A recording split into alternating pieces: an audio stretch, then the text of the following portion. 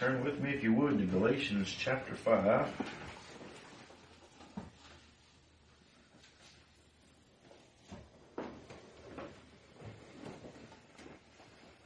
Lord willing, we'll be looking at 3 verses here today. We looked down through verse 12 last week.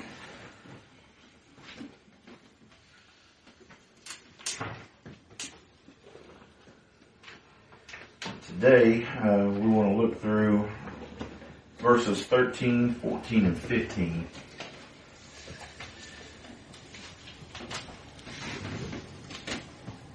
And I'm going to back up and start reading in verse 1 just so that we can get our minds around the context here, because what we're going to see here in verse 13 draws back to what Paul begins saying in verse 1 of chapter 5. Actually, it's drawn out through all this letter, but particularly we want to see what he's speaking about here in verse 1.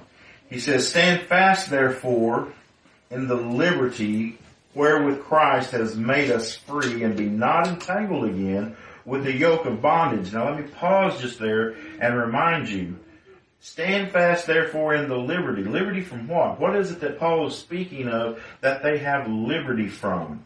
Well, this whole entire letter has been written to them to remind them that the gospel is a gospel or good news that we are no longer under the curse of the law, underneath the power of the law, or the condemnation of the law, that we are no longer under the law to keep for works of righteousness or anything like that. That never was intended to be the use of the law to make us righteous.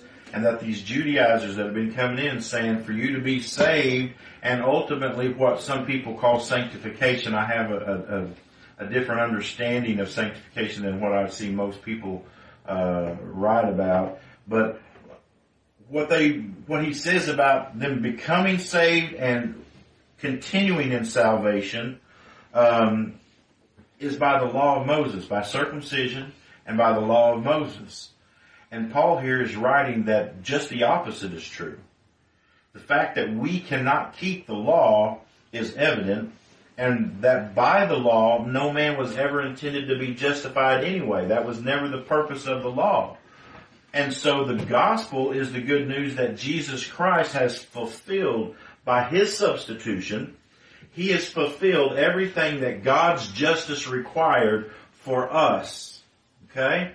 We were born and we were conceived and born into sin from our mother's womb. We are sinners by nature, as we are children of Adam. The flesh cannot do anything to please God. And so we have an inability. We have no way of performing that which God requires in holiness and in righteousness. Okay? And so Paul is saying that if you're listening to these Judaizers, if you're listening to men who are preaching that you have to follow conditions and law for salvation or to maintain and keep your salvation, you're going in the wrong direction. You're going and walking in the flesh. You're not walking in the Spirit. To walk in the Spirit is to look upon Christ, to trust in Christ, to have faith upon Christ alone as your righteousness, as Abraham did. Okay? Now, so that's what liberty Paul is talking about. He says, stand fast, therefore, in the liberty or in the freedom from the law that Christ has given you. And it's Christ who gave it to us, right? Stand fast, therefore, in the liberty wherewith Christ hath made us free. By the work of Christ and his substitutionary death and his resurrection, and I would say his life as well, the whole work of Christ in him coming for us has made us free. That's what has made us free. Your law keeping didn't make you free. Okay? Your good intentions didn't make you free. Your mama and your daddy being a Christian didn't make you free. Okay? You being a Jew or a Gentile, that doesn't make one free or not free. What makes us free? The fact that Christ died for us. That has made us free from the law, from the condemnation of the law, from us having to perform some sort of a something before God for righteousness. Okay? Christ has performed it for us. And brethren, I know we've talked about this, and I keep saying these things over and over and over and over again. And I hope that this is food for you. I hope that you find this to be edifying, and not just, man, I wish the guy would get off, the same subject. But brethren, that's the very heart of the gospel. The very heart of the gospel is that justification before God, our righteousness before God, doesn't come by anything that we do. It came by what Christ done. And for the child of grace who's been given that spiritual mind, that becomes a comforting thing. We rest in that. We cease from our labors of trying to enter into righteousness or performing righteousness before God by doing all these things that the law says to do. And we realize that we can't keep that, and so we trust that Christ says. That doesn't mean that our desires in our mind, that we want to do good and we want to be right before God as far as keeping the things that God said, but that, and we're going to talk about this today. What is the commands of God that we're to be keeping? And so, we stand fast in the liberty. So he says, stand fast therefore in the liberty wherewith Christ hath made us free, and be not entangled again with that yoke of bondage or the law. Behold, I, Paul, say unto you that if ye be circumcised, Christ shall profit you nothing. So keeping that law ain't going to make you any better with God. It's not going to profit you. Okay? It says, for I testify again to every man that is circumcised that he is a debtor to the whole law. Christ is become of no effect unto you, whosoever of you are justified by the law, ye are fallen from grace. It doesn't mean they lost their salvation. It means that they have fallen away from the doctrine of grace. They've moved away from the gospel to works. It says, for we through the Spirit wait for the hope of righteousness by faith. For in Jesus Christ neither circumcision availeth anything, nor uncircumcision, but faith which worketh by love. Now pay close attention to that phrase, because we're going to find those things in our passages today. The only thing, what does he say? For in Jesus neither circumcision availeth anything, nor uncircumcision availeth anything. But what is it that availeth? What does that word availeth mean? Does anybody know what that word means? Availeth? We could substitute that word profit, okay? That word profit. Does anything profit you? Okay? But that word availeth, there, what is it that is worthy of something? What is it that we should be looking at? What is it that is the center of attention? And it's not the keeping of the law, whether you're keeping the law or not keeping the law. What is it that we are looking for? Faith which worketh by love. Okay? Now, keep that in your mind, because you're going to see it said another way here in just a minute. Verse 7, he said, ye did run well. Who did hinder you that ye should not obey the truth? Okay, remember that phrase. We've talked about that many times already before. Okay, what is obeying the truth? Galatians 2:14. Remember, we've seen that. We talked a little bit about that last week, but Galatians 2:14. But whenever I saw that they walk not uprightly according to the truth of the gospel. What is walking according to the truth of the gospel? Walking in the Spirit. What is this obeying the truth? What is that talking about? We're going to see today. This persuasion cometh not of him that calleth you. A little leaven leaveneth the whole lump. I have confidence in you through the Lord that ye will be none otherwise minded, but he that troubleth you shall bear his judgment whosoever he be. And I, brethren, if I yet preach circumcision, why do I yet suffer persecution? Then is the offense of the cross ceased. I would they were even cut off which trouble you. Now that's what we dealt with up to there last week. And today we go forward. It says, for brethren, ye have been called unto liberty. See, Christ has called us into this freedom. He's not calling us into the yoke of bondage. He is calling us into liberty. The call of God is not to come and work, but come and rest. Come unto me, all ye who labor and are heavy laden, and I will give you more to do. Is that what he said? No. He said, come unto me, all ye who labor and are heavy laden, who have been trying to perform a righteousness before God, a satisfaction before God by your works, and finding that you can't do it. Come unto me, all ye who labor and are heavy laden, and I will give you, what did he say? Rest. I will give you rest, right? For brethren, ye have been called unto liberty. Only use not liberty for an occasion to the flesh, but by love serve one another. Now that's kind of what we just seen up here a while ago whenever it said, the only thing that availeth is faith which worketh by love. Right? By love serve one another. Love worketh.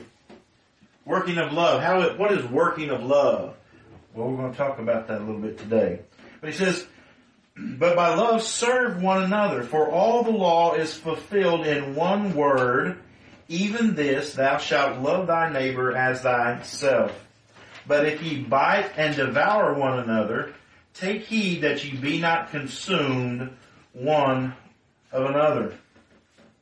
Let's bow and ask the Lord to bless the preaching today. Father, Lord, we do come to you this morning, and we thank you so much for all that you are. We thank you for your sovereignty over all things. We thank you for your graciousness to us. We thank you, Father, for your mercy and your kindness that you have shown us.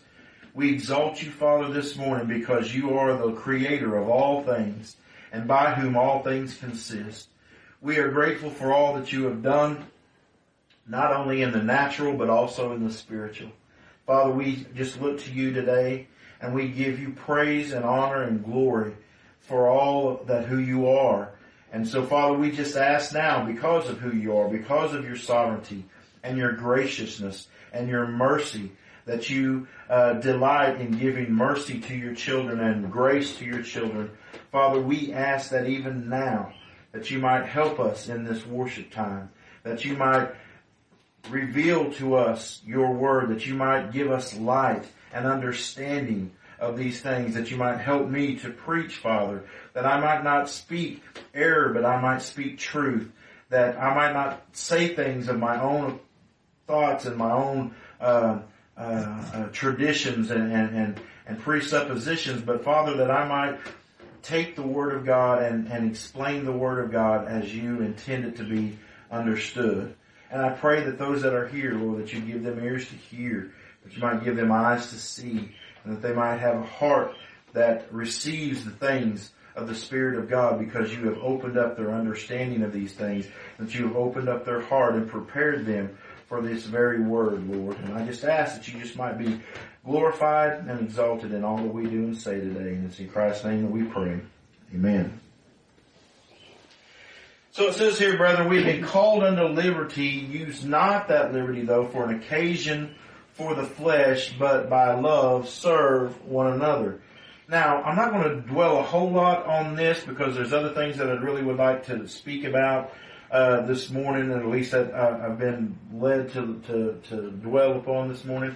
But one thing I wanted to say, even though we have liberty in the Lord Jesus Christ and we're not under the law, the Bible here admonishes us to not use that liberty in such a way that it would give occasion for the flesh. Okay? So basically what I'm saying is because we're not under the law, I'm not telling you to just go out and live however you want to live. Okay? And I know that whenever men like me preach and teach what we are teaching here today and what we've been teaching over the course of the last few months about not being under the law but being under grace, and that the law, that we do not need the law anymore for anything that has to do with righteousness. Of course, it never was for righteousness, but that the law has been abolished for us in the fact that Jesus has fulfilled everything on our behalf, and that we no longer are under that law. Men always want to gravitate to the argument, well, then you're just going to live lawless. If you're not under the law, then you're just going to live a sinful life and sin as much as you want to sin. That is not what I'm saying, and that's not what I'm encouraging. And matter of fact, that's not what the Bible even teaches. Matter of fact, the Bible teaches that as we begin to trust and believe upon the Lord Jesus Christ, that right there in and of itself constrains us. The love of God constrains us, and it keeps us from being lawless. It keeps us from going out and trying to live just a debaucherous lifestyle. Okay? But here's the thing. If we have been given liberty, we need to be very careful with Brother Ed coming in.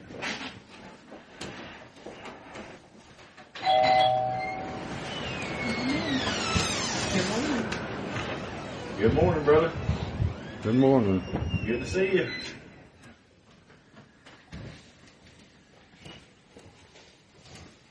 Come on in and have a seat wherever you want.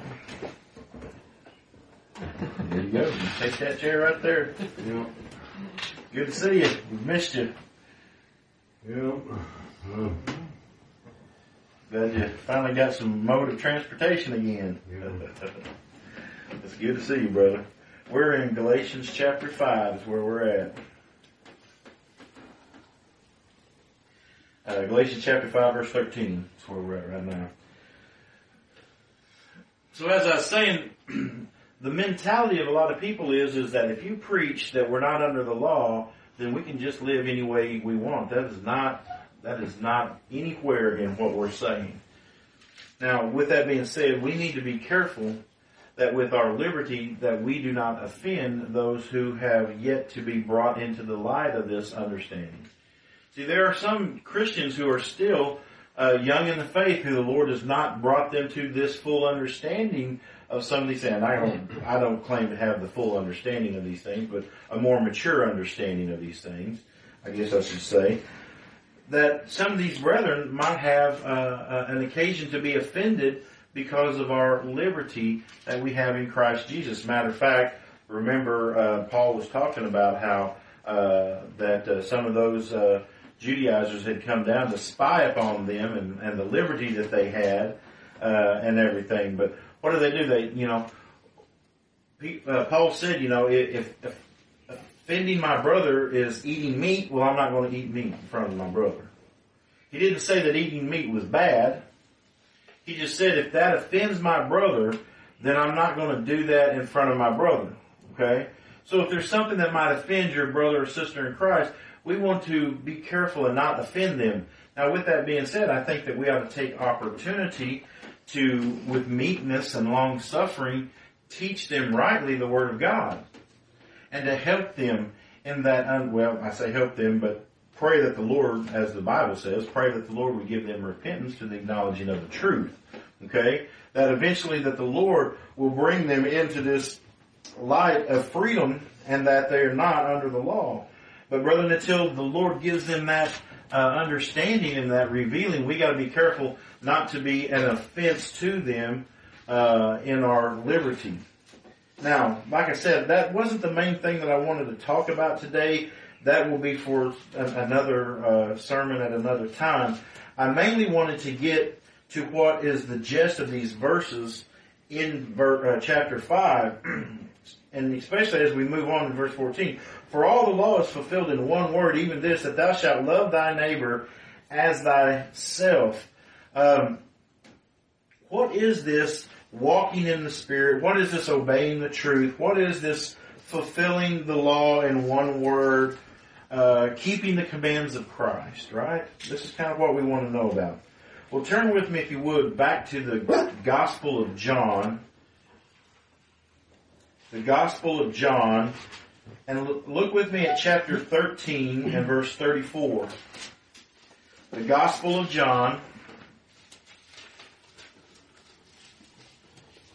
Not the Epistle of John, but the Gospel of John. We will be going to the epistles of John here in just a few minutes. But John chapter 13, and look with you, if you would, down to verse 34. Jesus said this before he left to go back to the Father. He says, "A new commandment I give you, that ye love one another as I have loved you, that ye also love one another. By this all men know that ye are my disciples, if ye have love one to another. Okay, so Christ give a new command. Okay? There's a new command. Whenever we speak about the commands in the New Testament, we're not talking about the Old Testament law. That was fulfilled in Christ, and Christ put that away. We're not no longer under that law. But we are under the law of Christ now. And Christ has given us a few laws in the New Testament that we are to abide by. Number one, in the commission, He has given us the command to make disciples, to baptize those disciples, and to teach those disciples all things whatsoever He has commanded. He has given us the command to keep the two ordinances, baptism and the Lord's Supper, right? Okay? So there are some commands that the Lord has given us to keep. But in regards to what we're talking about here specifically, the Lord is talking about the command to love God and to love your neighbor as yourself. On these two things hang all the law and the prophets. Okay? So Christ is saying the commands that I give to you is a new command. Okay? It's a new command. Now if you'll remember, the writers of the New Testament often spoke about when Jesus first came and called the disciples out. They used that as from the beginning. Not meaning the beginning of creation or the beginning of time, but from the beginning when Jesus' ministry came and He began to walk and to gather His disciples and to preach His doctrine. That is often talked about as being the beginning. Okay? Now, keep that in mind that Jesus has given us a new command. He did this before He was crucified, before He died, before He was resurrected. Okay? Matter of fact, this was right before He was arrested and after Judas had betrayed Him. So keep that in mind as we turn back to 1 John, the Epistle of John. And look with me at chapter 3. 1 John chapter 3.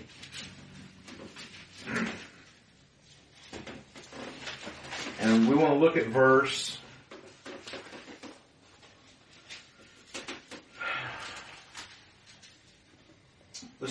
22. It says, "And whatsoever we ask, we receive of Him, because we keep His commandments, and do those things that are pleasing in His sight. And this is His commandment." Okay? You hear people all the time, this is how we know that we love God, that we keep His commands, right? We're going to be reading those verses here in a minute. But we keep His commands. Well, He's fixing to tell us, what is His commandment? And this is His commandment, that we should believe on the name of His Son, Jesus Christ, and love one another as He gave us commandment. As He gave us commandment. So that means that He has already given us commandment. Who gave the commandment? Jesus gave the commandment, right? Okay? And so, now let's keep all this in context. Okay? Because a lot of people are going to come to you whenever you preach and teach that you're no longer under law, but under grace. You're going to come and say, well, what about this verse? Well, what about this verse? Well, what about this verse? What about this one? It says right here that if we love Him, we'll keep His commands. Verse 24, "And he that keepeth His commandments dwelleth in Him, and He in him. And hereby we know that He abideth in us by His Spirit which He hath given us." There you go. We got to keep His commands. We're still under the law. We got to keep His commands. Well, brethren, we got to keep in context what the new commandment is. There's a new commandment that's been given to the children of grace because of what Christ has done for us. That new commandment is not keep the law for righteousness, because that cannot be done. The new commandment is to believe on the Lord Jesus Christ, that He has kept the law for you. That's the new commandment. And to love the brethren. We're going to talk about what that means also, because that also involves doctrine, correct doctrine. He says, "And this is the commandment, that we should believe on the name of His Son, Jesus Christ." It doesn't say believe in Jesus Christ. Okay? There are a lot of people that believe that Jesus existed, that He was a historical person, but they don't believe on Jesus Christ. Okay? There are many people that believe Jesus died, and that He was buried, and that He was resurrected. Even Paul talks about the gospel. He said, here's the gospel I delivered unto you, that Christ died, that He was buried, and that He was resurrected. But there was that little phrase after that. Anybody remember what that phrase was? That how Jesus died according to the Scriptures. And that He was buried, and that He was resurrected according to the Scriptures. See, if we don't preach the death, burial, and resurrection according to the Scriptures, see, it's not just about dying and being buried and being resurrected. It's what was that death for? Who was that death for? What did that death accomplish? And in that resurrection, what did that mean for all those for whom Christ died? See, we see that the Bible overwhelmingly teaches that Christ's death is, and we sang it in one of our hymns this morning, that Christ's death was efficacious. That means it had an effect. It actually did something. Christ dying actually caused God's wrath to be not upon us any. Okay? Christ's substitution for us caused God to be able to forgive us of all of our sin. Christ's death brought it where we no longer have an account of sin against God, that He no longer sees that, but that full, holy righteousness is placed to our account. Okay? Whenever we see these things, whenever we look at these things, all these things that is talked about in Scripture, that's what His death was about. His death wasn't about that Jesus loves everybody and has died for everybody. Okay, that's not the gospel. That's not what the Bible teaches. Whenever Paul said how he died according to the Scripture, there was a certain reason, there was a certain group of people, there was a certain outcome that happens because of that death. And that resurrection showed forth that God was righteous, God was holy, that God is just, and that God accepted everything that Christ did on behalf of those people for whom He did it. Okay? Now, Jesus dying for everybody and some going to hell, that is not the gospel. That is not what is taught in God's Word. Because as we read this morning, God cannot extract justice twice. Okay? He cannot charge you with your sin after Christ has already paid for that sin. He would be unjust to do so. For God to send anybody to hell for whom Christ died would be unjust, because Christ died for that people. That would be not only contempt for His Son, but it would also say that Jesus Christ's death didn't have any meaning at all. That had nothing to do with it. And if that's the case, then that means that we're saved by our works. We were saved by our choosing God, our believing, our repentance, or coming to church, or whatever you want to put it as. That's what it is. And so we see that the command is not just to believe in Jesus, or believe on, or that Jesus did what He did, but it's to believe on the name of His Son Jesus. What does that mean? We've talked about that here before. Whenever we speak of the name of Jesus, that at the name of Jesus, is it just because someone says Jesus that every knee's going to bow? What does the term or that phrase in the name mean? Well, that word name throughout Scripture has to do with position for one. Okay? It has position for one. Christ, who is at the right hand of God, okay? And He is the one who is the image of the invisible God. He is the one that all of the Godhead dwells in Him. And so the one true God is in Christ Jesus. Christ Jesus is the manifestation of God, okay? And so at the name of Jesus, Jesus is representing all that who God is. He is God. Okay? But the word name means authority. He comes, and I've used this illustration to you before. If you're out here and you go and you rob a bank and you start to run and the police come and they say, stop in the name of the law, Well, what does that mean? Stop under the authority of I'm the law and you need to stop and do what I say. Otherwise, there are going to be repercussions, right? The name of Jesus has to do with His authority. He has authority. The Bible says He's been given authority over all flesh. He's been given power over all flesh. That word name means authority. It means power. He has been given authority over all mankind because He is the King of Kings, the Lord of Lords. The Bible says that He is the only potentate. He is the only sovereign. Okay? But also He has been given power over all flesh. So it says here that we are to believe upon the name of His Son, His authority, and His power. What has He done? By His authority, He has done what? He has taken away our sins. He has forgiven our sins. By His authority, He has given us His righteousness. By His authority, He has removed all of our guilt, all of our sin. By His authority, He has substituted on our behalf. And by His power, He sustains us. He's given us life. He sustains us. He's given us faith. All these things are done by His power. He is all powerful. So whenever it says here that we should believe on the name of His Son, it isn't just believe that He existed or believe that He did certain things, but it is to put our trust in His power and authority, that what He said He has done for us is enough. Why? Because it's under His authority.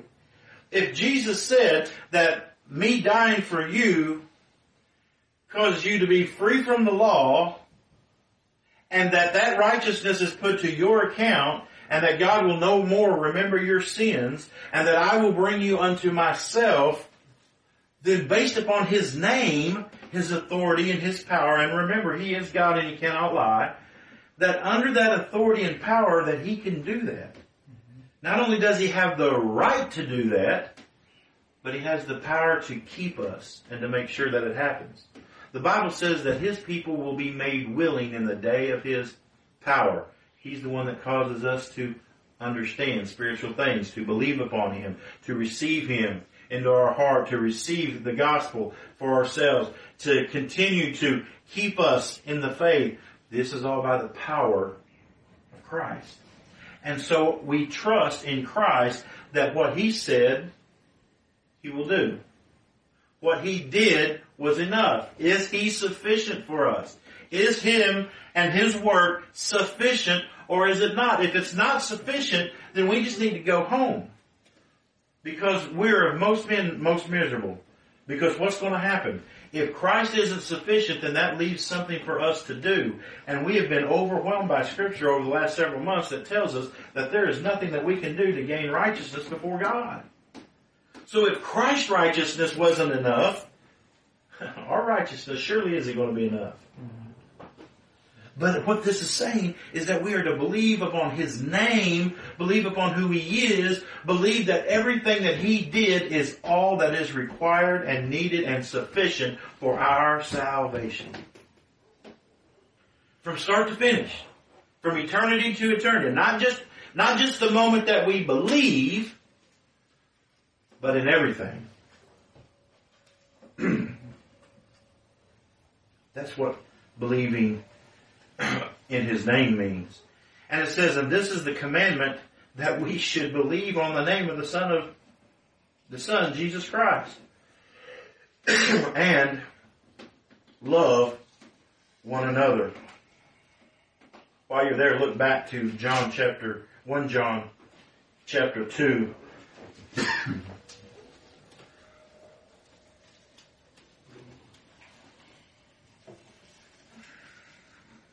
So we're to love God.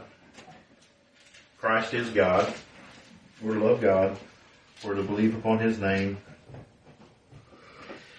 Look at 1 John chapter 2, and starting in verse 1, it says, My little children, these things write I unto you, that ye sin not. And if any man sin, we have an advocate with the Father, Jesus Christ the righteous. Okay? He's the righteous. Not you, but He's the righteous. And He is the propitiation for our sins. What does the propitiation for our sins mean? That word propitiation, that's a big theological word, right? That word propitiation basically means a turning away of. He is a propitiation for our sins. What does our sins deserve? The wrath of God, death, right? The wages of sin is death, okay? By no means will God acquit the guilty. He's going to bring judgment upon them. He's going to judge them. He is going to pour out His wrath upon them. But if Jesus has substituted for them, all of that wrath that was to be put upon us, if we were not the elect of God, was put upon Christ. Okay? So that means that He has taken God's wrath. Therefore, we are not appointed unto wrath. Why? Because we're in Christ Jesus. And in Christ Jesus, there is therefore now no condemnation to those who are in Christ Jesus. We use the term eternal vital union. We have an eternal vital union with Christ before the foundation of the world. Ephesians chapter 1 tells us that we were in Christ Jesus before the foundation of the world. And because of that eternal vital union with Christ, God, before we were even created in Adam, God had already declared there will be no condemnation upon these people. This is my seed. They will be in Christ Jesus. I will view them in Christ Jesus. They will not have sins imputed unto them. Will they sin? Absolutely. We all sin, right? We just read it. We all sin. Mm-hmm. Right? And if we say we don't, we make God out to be a liar. We are all sinners. We actually do sin. But God was in Christ reconciling the world of His people. Okay? Not imputing their sins to them. He's reconciling us back to Him. We have sinned. We have gone away. The Bible says that we by nature were children of wrath against God. That we were the ones who went away, despised Him, were at enmity with Him, did not. Now He's loved us with an everlasting love. But we were the ones who had went astray in Adam. And God was reconciling His people from all the four corners of the world, bringing them back to Himself. And He was doing it, and the Bible says He is not imputing our sin. All those sins that we've been committing all this time, He's not been imputing those to us.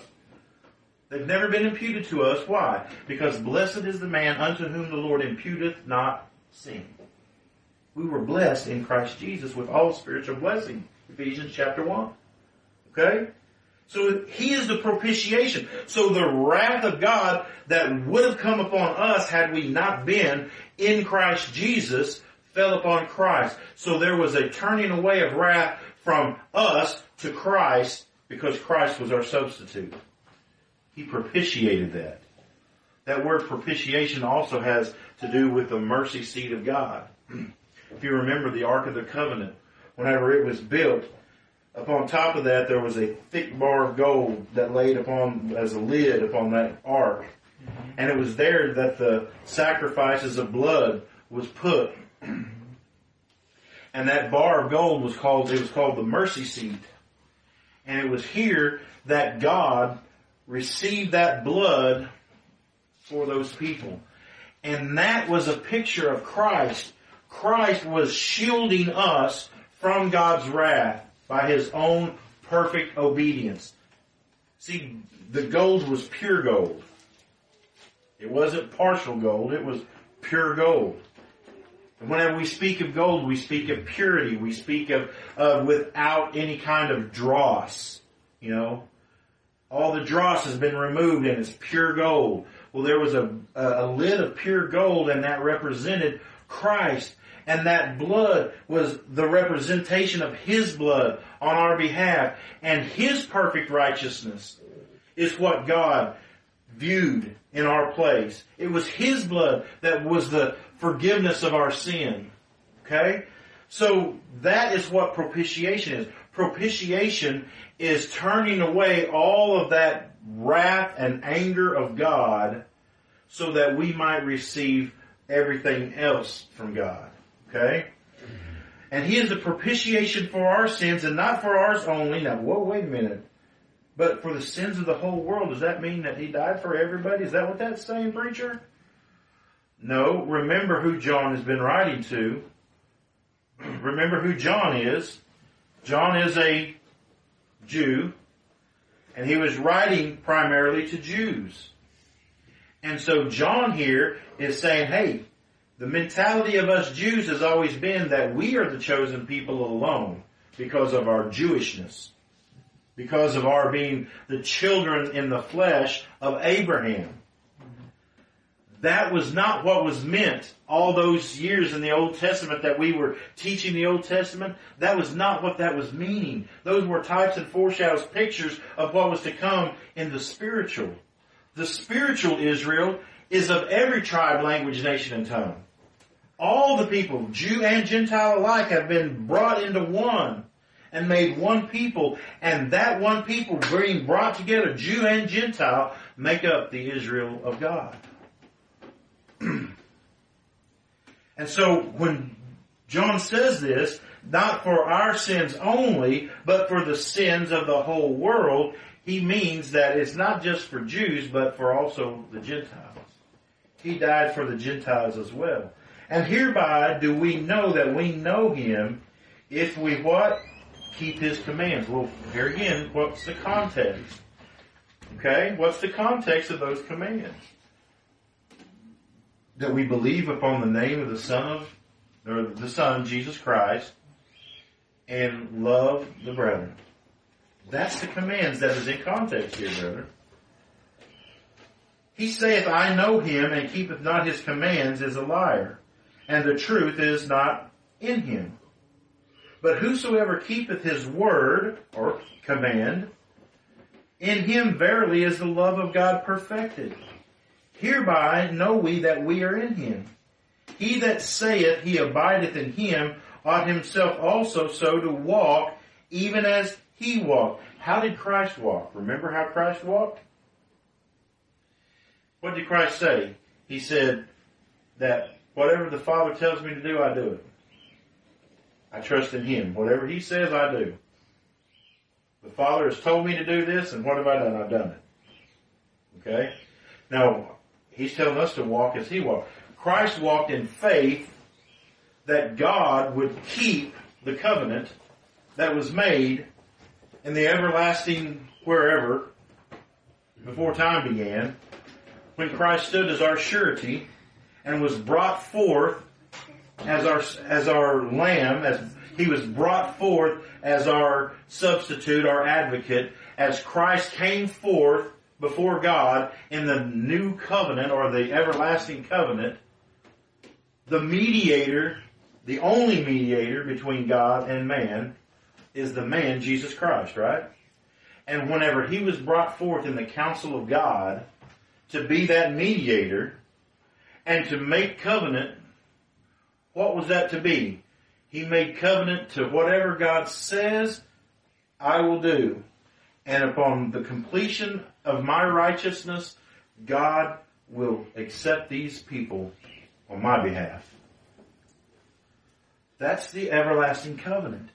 That by not blood of bulls and goats, not by law keeping, not by any inherent thing that we do that's good, but by the work of Jesus Christ, by His shed blood. That's why in Isaiah, the Bible talks about, by my righteous servant. Jesus served Christ, or served God by doing what? By being obedient to what God had told Him to do.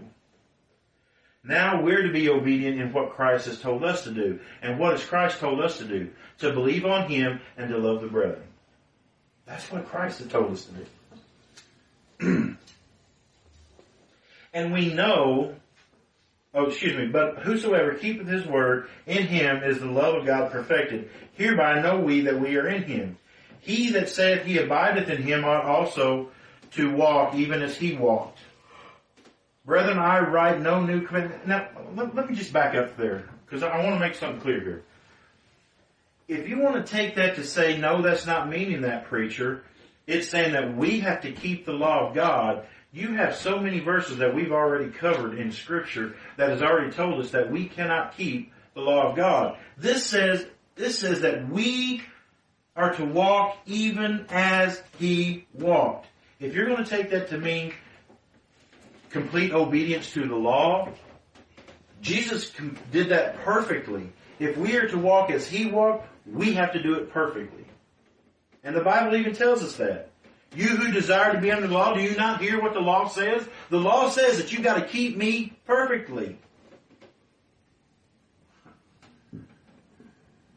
So even if this did mean all the other commandments that has been in the Old Testament, we cannot walk as Jesus walked. But what can we do? Well, by the grace of the Holy Spirit in us, with the faith that has been divinely given to us, not a faith that came from the old man, not a faith that comes out of our nature or flesh, but a faith that comes from above, that is given to us, that is worked in us by the Holy Spirit.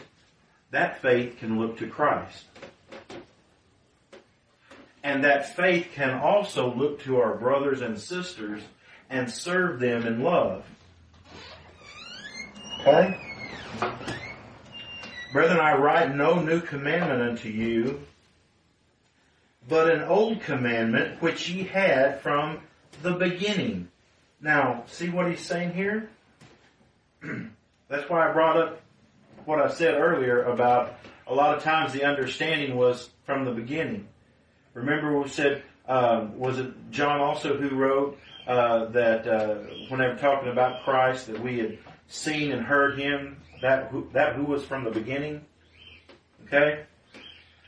That can mean from the beginning of time, yes. Christ definitely was before the beginning of time.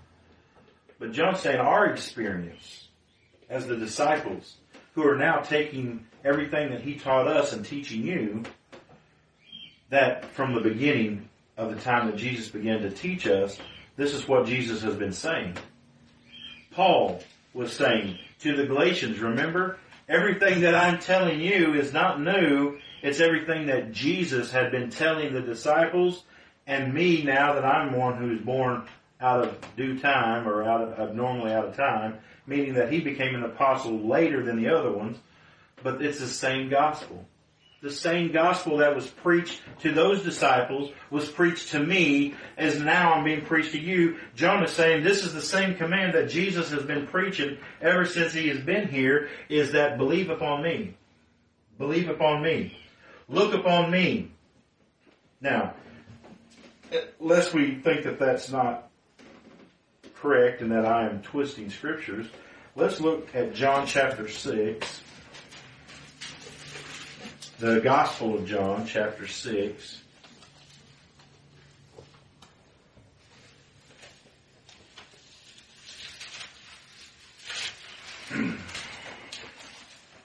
John chapter 6, and look with me if you would.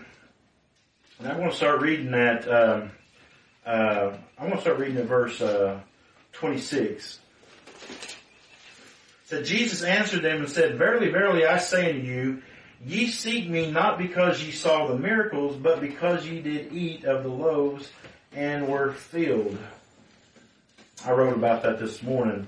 A lot of times we seek God and we praise and give glory to God for the benefits we get from Him and not for who He is. We ought to be giving praise and glory to God because of who He is primarily, and then the benefits, that's later. But see, what was these people? They were following Jesus because they were getting fed. Okay, they weren't following Jesus for who He was. They were following for what He got from them, right? From Him. But He says, verse 27, Labor not for the meat which perish, but for that meat which endureth unto everlasting life, which the Son of Man shall give unto you, for Him hath God the Father sealed. Then said they unto Him, What shall we do that we might work the works of God? So their understanding is, okay, then what is it that we need to do? What are you telling us to do? What's your commands then? What's the commands of God that we need to keep? And Jesus said unto them, This is the work or the command of God, that ye believe on Him whom he hath sent. Okay, we've now seen 3 places in Scripture that have said that the command of Christ is to what? Believe upon him. The Bible says that in the mouth of 2 or 3 witnesses a thing is established. Right? And I put that forth to you. As you're studying Scripture and everything, it's always good if you see something and you're thinking, I've never heard that, and this seems to be true, and everything, search the Scripture. And if there's 2 or 3 other witnesses that bear record to what you're seeing there, then we have a little bit to rest upon. We still could be wrong, right? We still could be under a misunderstanding. But we surely know that if there's a multiple witness or testimony of something in Scripture, then we could probably bank on that it's probably true, right? And we've seen 3 places now that says that this is the commands of Christ, that we believe on him. They said unto him, What sign showest thou then, that we may see and believe thee? What dost thou work? Okay, so he's saying, well what's the miracles? Well, all right, dummies. Christ has already been doing a ton of miracles already, and you're not believing them. Okay? He says, our fathers did eat manna in the desert, as it is written, he gave them bread from heaven to eat. So they're saying, hey, look what God did in the Old Testament. What are you going to do for us? Then Jesus said unto them, Verily, verily, I say unto you, Moses gave you not that bread from heaven, but my Father give you that true bread from heaven. See, you're wrong on 2 accounts. Number 1, it wasn't Moses who gave them the bread. It was God that gave them the bread. And second of all, that wasn't the true bread. For the bread of God is he which cometh down from heaven and giveth life unto the world. Okay? So what is the bread? The bread is Christ. Right? And not just Christ, but it is Christ and what he does, giving life unto the world. He's given me power over all flesh to give eternal life to as many as been given to me, right? So, for the bread of God, the food of God, the sustenance of God to the child of grace is Christ. The one who has come down from heaven and by his work, by his obedience, by his death, by his resurrection, giveth life unto the world. And they said unto him, Lord, evermore give us this bread. And Jesus said unto him, I am the bread of life. He that cometh to me shall never hunger. Now, brethren, I'm not going to take a whole lot of time, but in chapter 6, if you'll look at chapter 6, Jesus uses the word come to me, he uses it interchangeably with believe on me. Okay? He uses that on believe on me. Matter of fact, I think that's over in same chapter, verse 64. But there are some of you that believe not. Therefore said unto you that no man can come unto me except it be given to him. My Father, that's not the verse I was wanting. Well, I don't want to get too far off track here. But you will see that Jesus uses the term come and believe interchangeably. So Jesus is saying here, he said, I am the bread of life. He that cometh to me or believeth on me shall never hunger. And he that believeth on me shall never, there it is right there. He that cometh to me, he that believeth on me. He uses it interchangeably. But I said unto you that ye also have seen me and believeth not. All that the Father giveth me shall come to me, and him that cometh to me I will in no wise cast out. For I came down from heaven, not to do mine own will, but the will of him that sent me. And this is the Father's will which hath sent me, that all which he hath given me, I should lose nothing, but should raise it up at the last day. And this is the will of him that sent me, that every one which seeth the Son and believeth on him may have everlasting life, and I will raise him up at the last day. And the Jews then murmured at him, because he said, I am the bread which came down from heaven. And they said, is not this Jesus, the son of Joseph, whose father and mother we know? How is it then that he saith, I came down from heaven? Jesus therefore and said unto them, murmur not among yourselves. No man can come to me except the Father which hath sent me draw him, and I will raise him up at the last day. It is written in the prophets, and they shall be all taught of God. Every man therefore that hath heard and hath learned of the Father cometh or believeth on me. Now see, brethren, they call us old school Baptists, they call us hard shells. Have you ever heard that term? Have you ever been called a hard shell? Yeah. Hard shell. Now that term, hard shell, actually came from being called hard shalls. The old Baptists believed in the hard shalls. Whenever it said, all that the Father gives me shall come to me, they didn't think it was a maybe so. If you remember at that time, whenever they began to use these terms against us and everything, if you remember that time, that was whenever the Baptists were beginning to split, and there was the new school and there was the old school. There was those ones who was running off and thinking that through all kinds of extra church activities that they were going to win the world to Christ. Guys like, well, his name's slipping my mind all of a sudden. But anyway, they were being drawn away from the belief that Christ was saving His people, was drawing His people, was causing His people to come, was gathering His people into the churches. And they were thinking that through all these other endeavors that, that they were going to be saving the world. And what we see is that the Baptists said, we believe that God said that all that the Father gives me shall come to me, that there isn't going to be anybody go to hell that Christ died for. So all these people out there that's not getting, preached to because we're going through all of our, human abilities to get to them, if they died without Christ, it was because they were intended to do so. They were not the elect of God. So nobody gets to hell because somebody didn't get to them with the gospel. They got to hell because they were not chosen of God. Okay? And so that was a shall that we stood upon. That they shall come to Him. Without man's inventions, without man's means. God is going to save His people. He's going to bring them to them experientially to Him. They will believe upon Him. Okay? But see, that's another thing that a lot of old school primitive Baptists, we get a lot of flack about, is they say, well, you believe you don't have to preach the gospel, and that you believe that somebody can be saved and not know it and never come to Jesus and wind up in heaven. Well, there are some people that do teach that and believe that. If you scour the internet, you'll find out that the majority of what's called primitive Baptists, they hold to that, but that is not the original primitive Baptist. The original primitive Baptist believed what we're teaching right here, that they will come. Matter of fact, they will come in such a divine, mysterious, spiritual way, a miraculous way, that it doesn't require the means of men to make it so. Okay? That God can save His people. We see in the Bible, Lydia.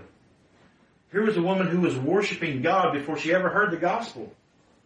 And that God opened up her understanding whenever the gospel was preached to rightly put together what was being said to her. Cornelius was a man who feared God and eschewed evil, and he was one who gave alms to God and was praying to God, and God was receiving and hearing those prayers. That's not something of an unconverted man, of a man who's been not born again. Okay? No man fears God, the Bible says. The only ones who fear God are those who have been born from above. And here Cornelius was doing all this, but still had not heard the gospel yet. So see, we believe that Christ will cause His people to come to Him without any means. Now that doesn't mean that there's not importance in preaching. We do preach, and there's a reason for that. But brethren, that is not, preaching is not what makes people born again. Okay? Matter of fact, you have to be born again before you can even understand or receive what's being preached. Alright, he says, verily, verily, I say unto you, he that believeth on me hath, see that word hath there? That's past tense. Matter of fact, in the Greek, that is a word that is in our language it's past tense, but in the Greek it's present perfect. It means it's something that happened in the past and is a continual ongoing thing. Okay? He says, he that believeth on me hath already everlasting life. Not he that believeth on me is going to get everlasting life. Okay? He already has everlasting life. He says, I am the bread of life. Your fathers did eat manna in the wilderness and are dead. This is the bread which cometh down from heaven, that a man may eat thereof and not die. I am the living bread which came down from heaven. If any man eat of this bread, he shall live forever. And the bread that I will give is my flesh, which I will give for the life of the world. The Jews therefore strove among themselves, saying, how can this man give us his flesh to eat? See, they were still thinking physically and not spiritually. Okay? Now, if you think, the Catholics take this literally. In their communion, they believe that whenever they take that wafer of bread from the priest, and he puts that in your mouth, when you close your mouth, that actually turns into Christ's flesh. Real flesh. Not symbolic flesh. Real flesh. And that when you drink that wine, that it turns into the blood of Christ. Not symbolic, real blood of Christ. And it's called the Eucharist is what they call that.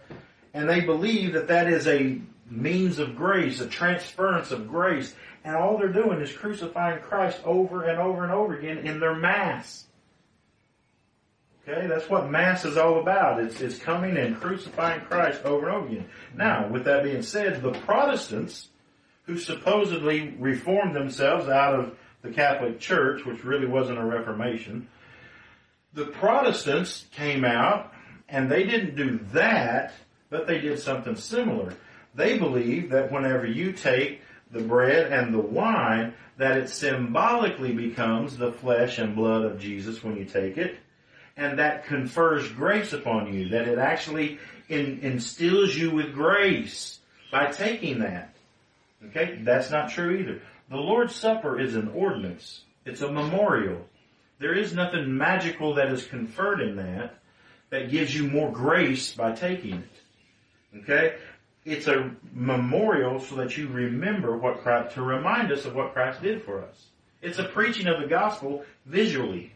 Just like baptism it doesn't take away our sins, okay? Baptism doesn't make us born again. Baptism doesn't make us a new creature. It is symbolic. It is a showing of the gospel in picture form, okay? That's what it is. And so, we see that these guys didn't understand it because they were thinking of it in natural terms and not spiritual terms.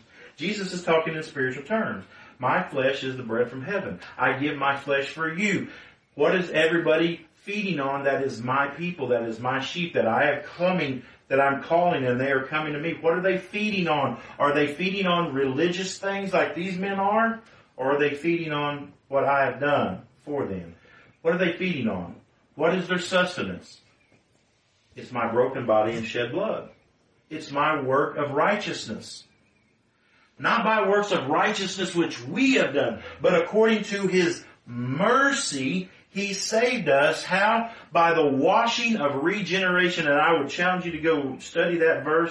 That washing of regeneration isn't being born again. That washing of regeneration is the work of Jesus Christ on the cross, His death, burial, and His resurrection. That's what regeneration is speaking about.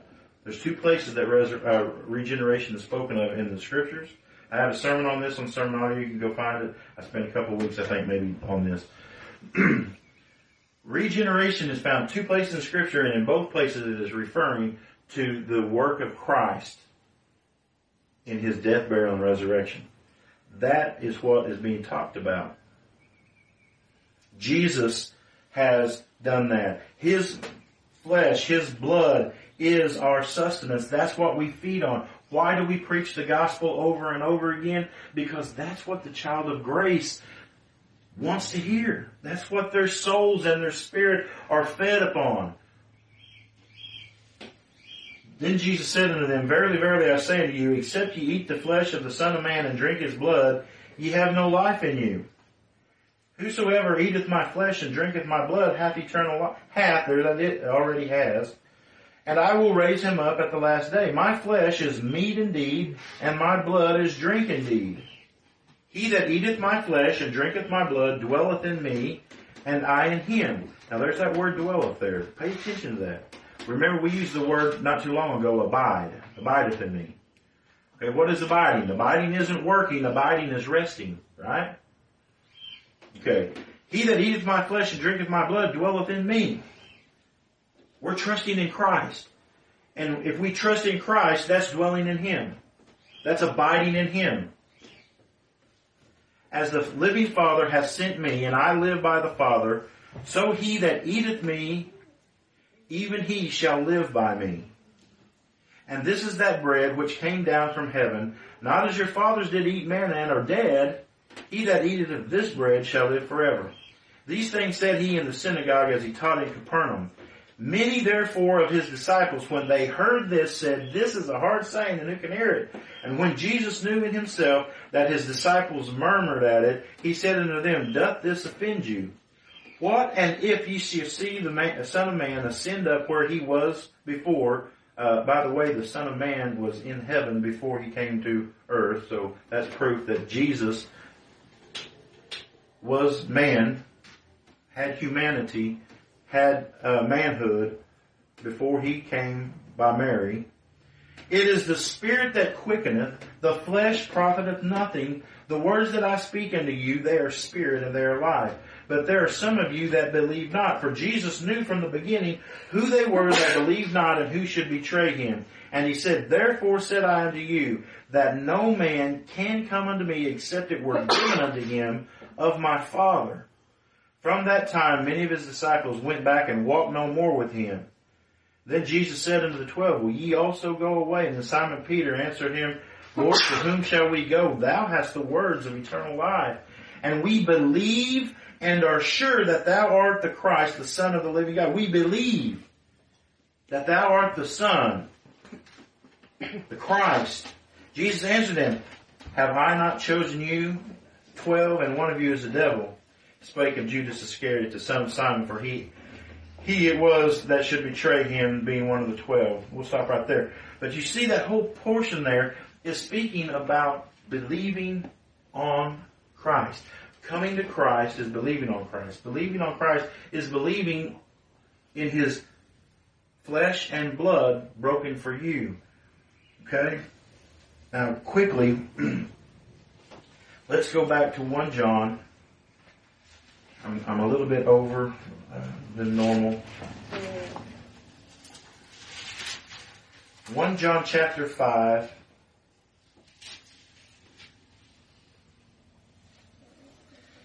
Look at verse 1. It says, Whosoever believeth that Jesus is the Christ is already born of God. The only ones that believe that Jesus is the Christ, the only ones who believe and receive what he has done on their behalf, they're the only ones that are born of God. And the only reason they believe that is because they are born of God.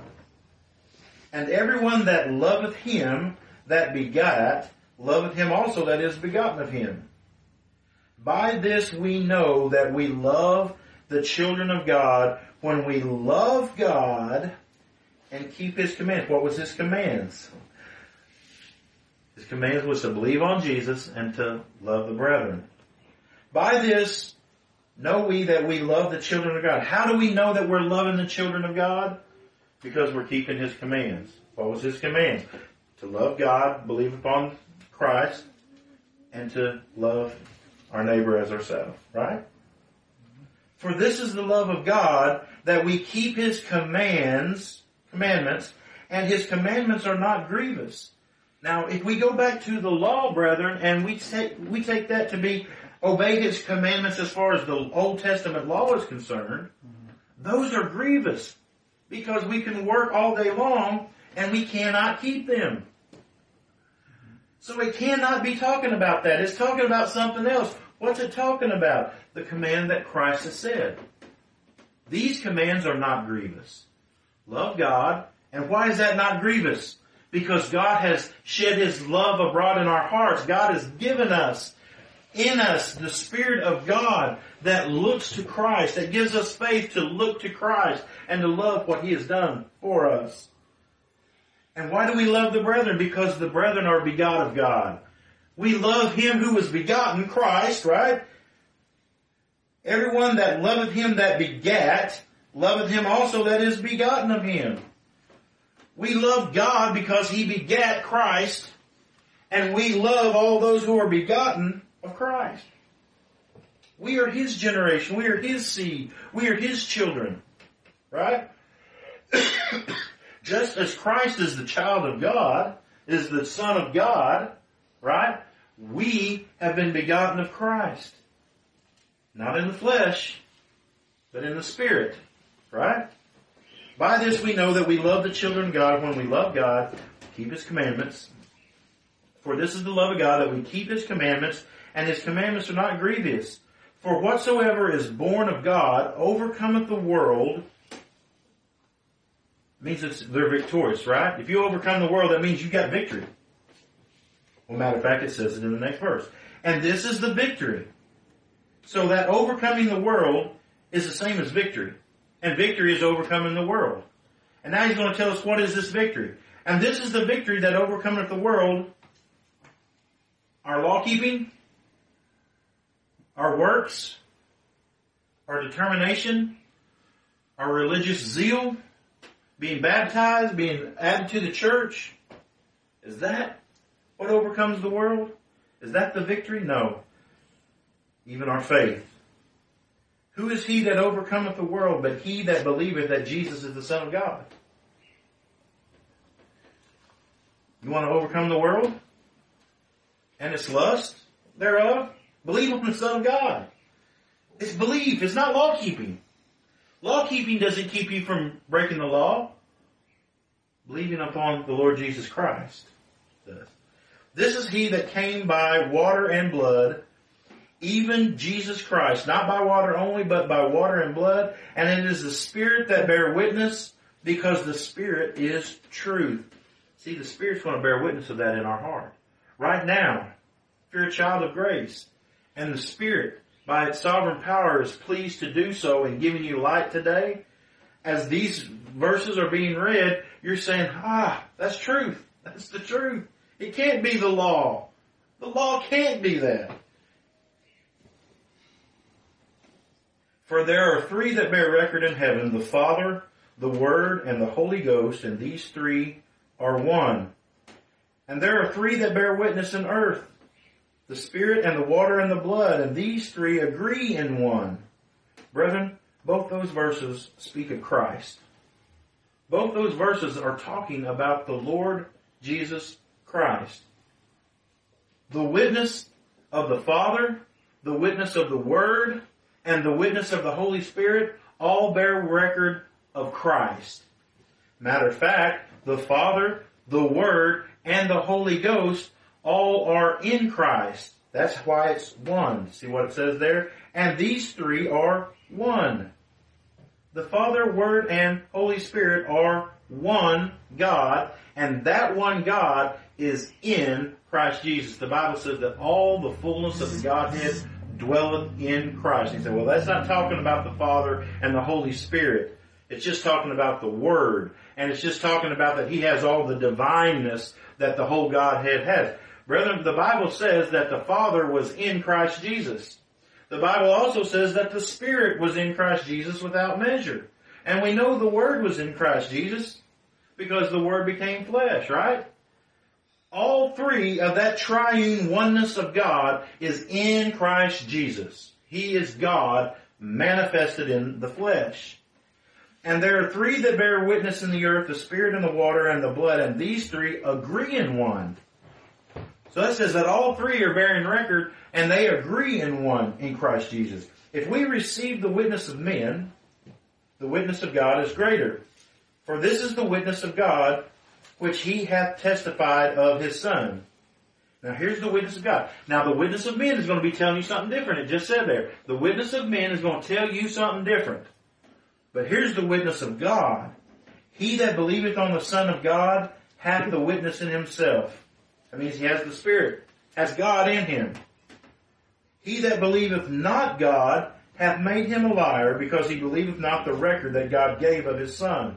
And this is the record that God hath given to us eternal life, and this life is in his Son. He that hath the Son hath life. He that hath not the Son of God hath not life. These things have I written unto you that believe on the name of the Son of God, that ye might know that ye have eternal life, and that ye may believe on the name of the Son of God. There's that phrase again, believe on the name of the Son of God.